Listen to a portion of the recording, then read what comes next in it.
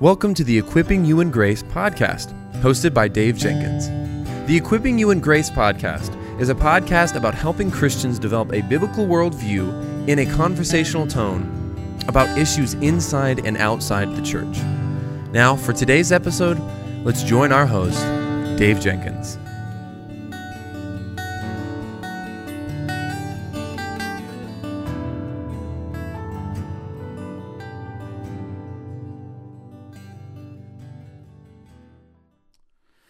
All right, everybody. Well, welcome back to the Equipping You in Grace podcast. My name is Dave, and I'm the host for this show. And today we're going to talk about the purpose of small groups and biblical literacy. And this is such an important subject, and it's important that we understand not only what small groups are. There's not much conversation out there about that, but there's even less about how small groups, or none at all, I think, pretty much none at all, talking about how small groups can help promote biblical literacy in the church. So I hope that you'll find this show helpful to your life and ministry. Anyways, here we go. Small groups, they are an essential ministry for the local church and the Christian. Over 50 times in the New Testament, Christians are instructed to each other. In Acts 2:42 through 48, the early church gathered together around the word, prayer, food, doing life with one another. This is what small groups should be about, and that's why I want to talk to you about this. Now, small groups are not first and foremost a time for us as Christians to gather only for fellowship or even to share a meal. Fellowship is important. Eating together is always good. I love food. The central point of small groups, though, is to gather around the Word, to pray with God's people. Now, gathering around the Word, it means, to be clear, that you read Scripture together. Someone leads a discussion of the text by people in the group. This format, it encourages participation among the members of the group, so everyone can learn. And this is important because small groups are the perfect environment for people to ask questions, to receive prayer, and to receive care. And while learning and discussion methods may vary from group to group, what matters is that the scriptures are central. Whether your group, it chooses a sermon-style presentation with, questions at the end, a discussion via a question and answer a format, or even some other configuration of study. I've done them all.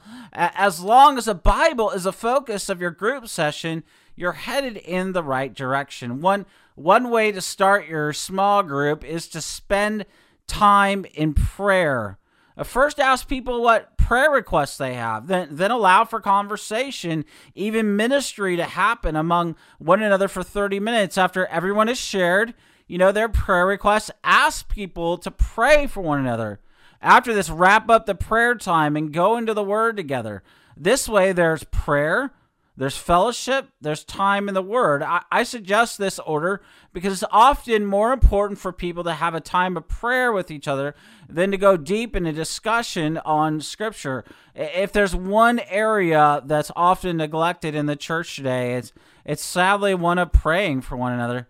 And in the rest of this show today, I want to come back to asking questions in small groups because not only do we not talk enough about small groups, there's not enough conversation in the church about the value of asking questions and answering them in a small group. Since small groups are the means for encouraging spiritual growth, we should encourage everyone to ask any and all questions that they have. No question should be off limits. As we explore the biblical text, our answers should always be explained through a biblical lens from Scripture.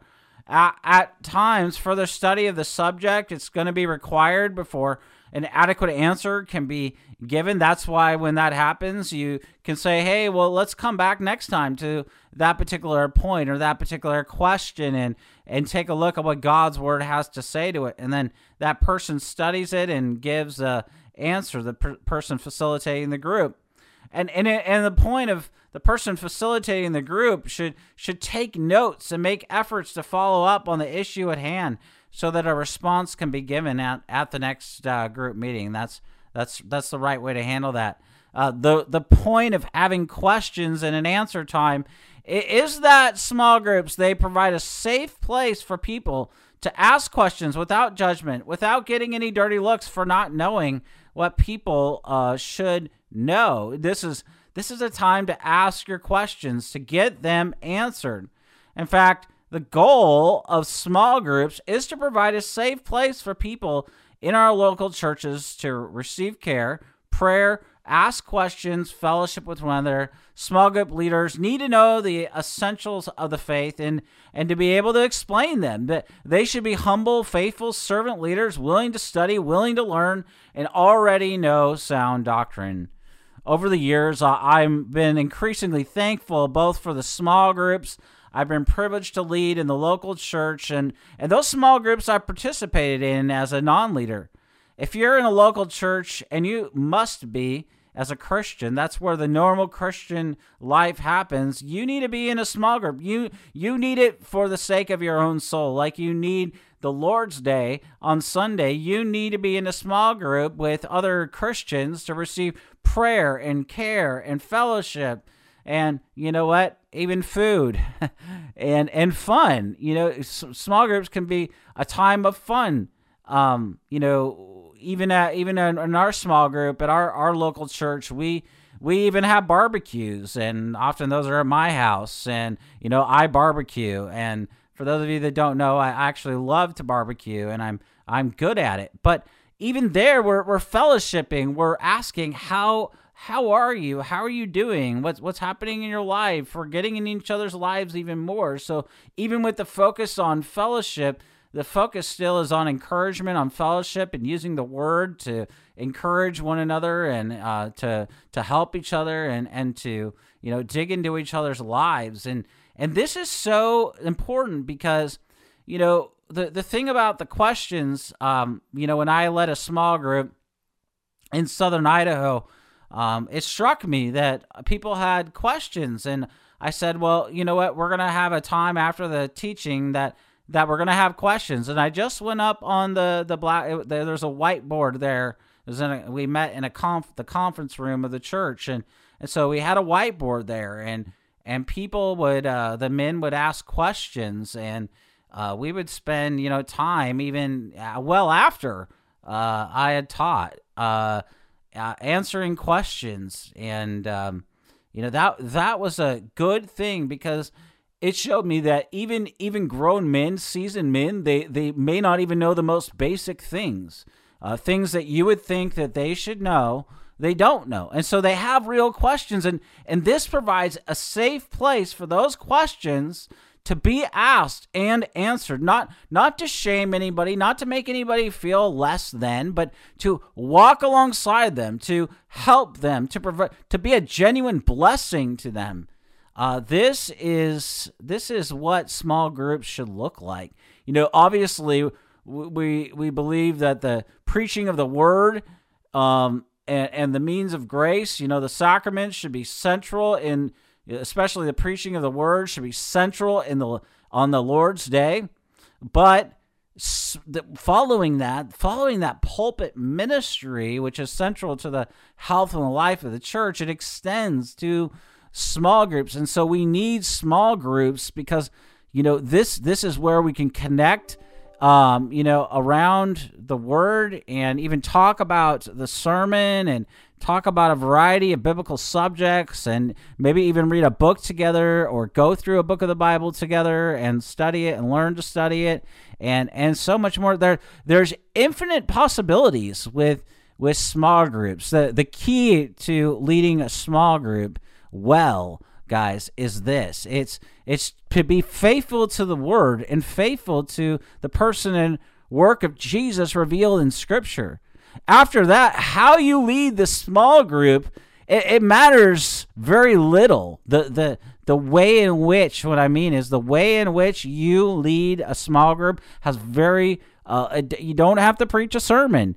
You don't even have to have notes. You can. I've led many meetings small group meetings where I took the person's prayer request. It seemed to be a common theme in the group, and we just looked at a variety of scriptures, going through them, and then we spent time praying about those particular issues. Sometimes people just need to be listened to, and so you spend the time listening and providing biblical counsel to that person so that they're encouraged and everybody else ends up encouraged and instructed, because what they see an example themselves of how to be an encouragement, how to provide biblical counseling to another man, another person. So there's never a lose-lose in a small group, regardless of how you go about it. There's no lose-lose. There's only a win-win. As long as, with the caveat, right? There's always a caveat, that you're faithful to Christ, that you're faithful to the Word, and you're aiming to help people. You can't go wrong with that. You cannot go wrong if that's the motivation of your heart.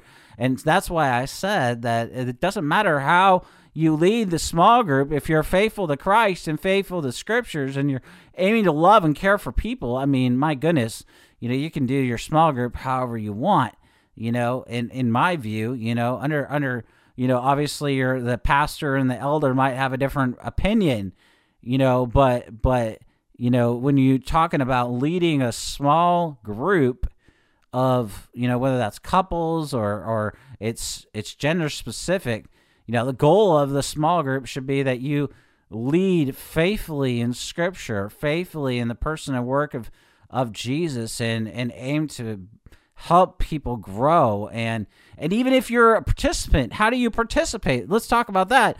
Participating briefly in a small group. This is such a vital thing too, because you might not be the leader, but you might have thoughts and participate, and don't just sit there and think, well, I have nothing to say, or I'm not useful, or I'm not theologically educated, and so I have nothing to say. Well, you know what? That's not true. If you have questions, if you have comments, you have observations, prayer requests, everybody has something to say, and we need that. You don't have to be extremely proficient in or have a theological education in a small group to participate. You just need to come ready to share, ready to be a blessing and to other Christians. And so think about that. How in your small group can you be a blessing to somebody? How can you pray for them? How can you encourage them? How can you show that you care about them and all those things? Well, that starts with you. It starts with you being in the Word yourself and daily reading it and studying it and praying even for those in the group. Writing down their prayer requests is a good idea. And getting into their lives. I even asking follow-up questions on Sunday. How is such and such situation, or even in private, how is such and such situation? How's that going? How can I be praying more? And this is so important because it communicates care, it communicates concern, and that's just so vital. Well, there's a lot that could be said about these subjects. I've said quite a bit here in this episode. There's not too much more for me to say. So I want to thank you for listening or watching this episode of the Equipping You in Grace podcast. Until next Monday and Wednesday, may the Lord richly bless you and keep you.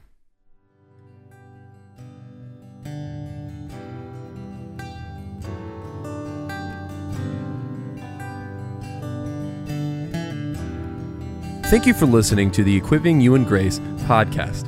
If you enjoyed it, please subscribe, rate us on the app, and share this with your friends and family on social media. If you want to find us on social media, you can find us on Twitter @Servants of Grace, on Instagram @Servants of Grace, or by searching @Servants of Grace on Facebook. You can also find this episode and many others like it on the front page of our website, servantsofgrace.org.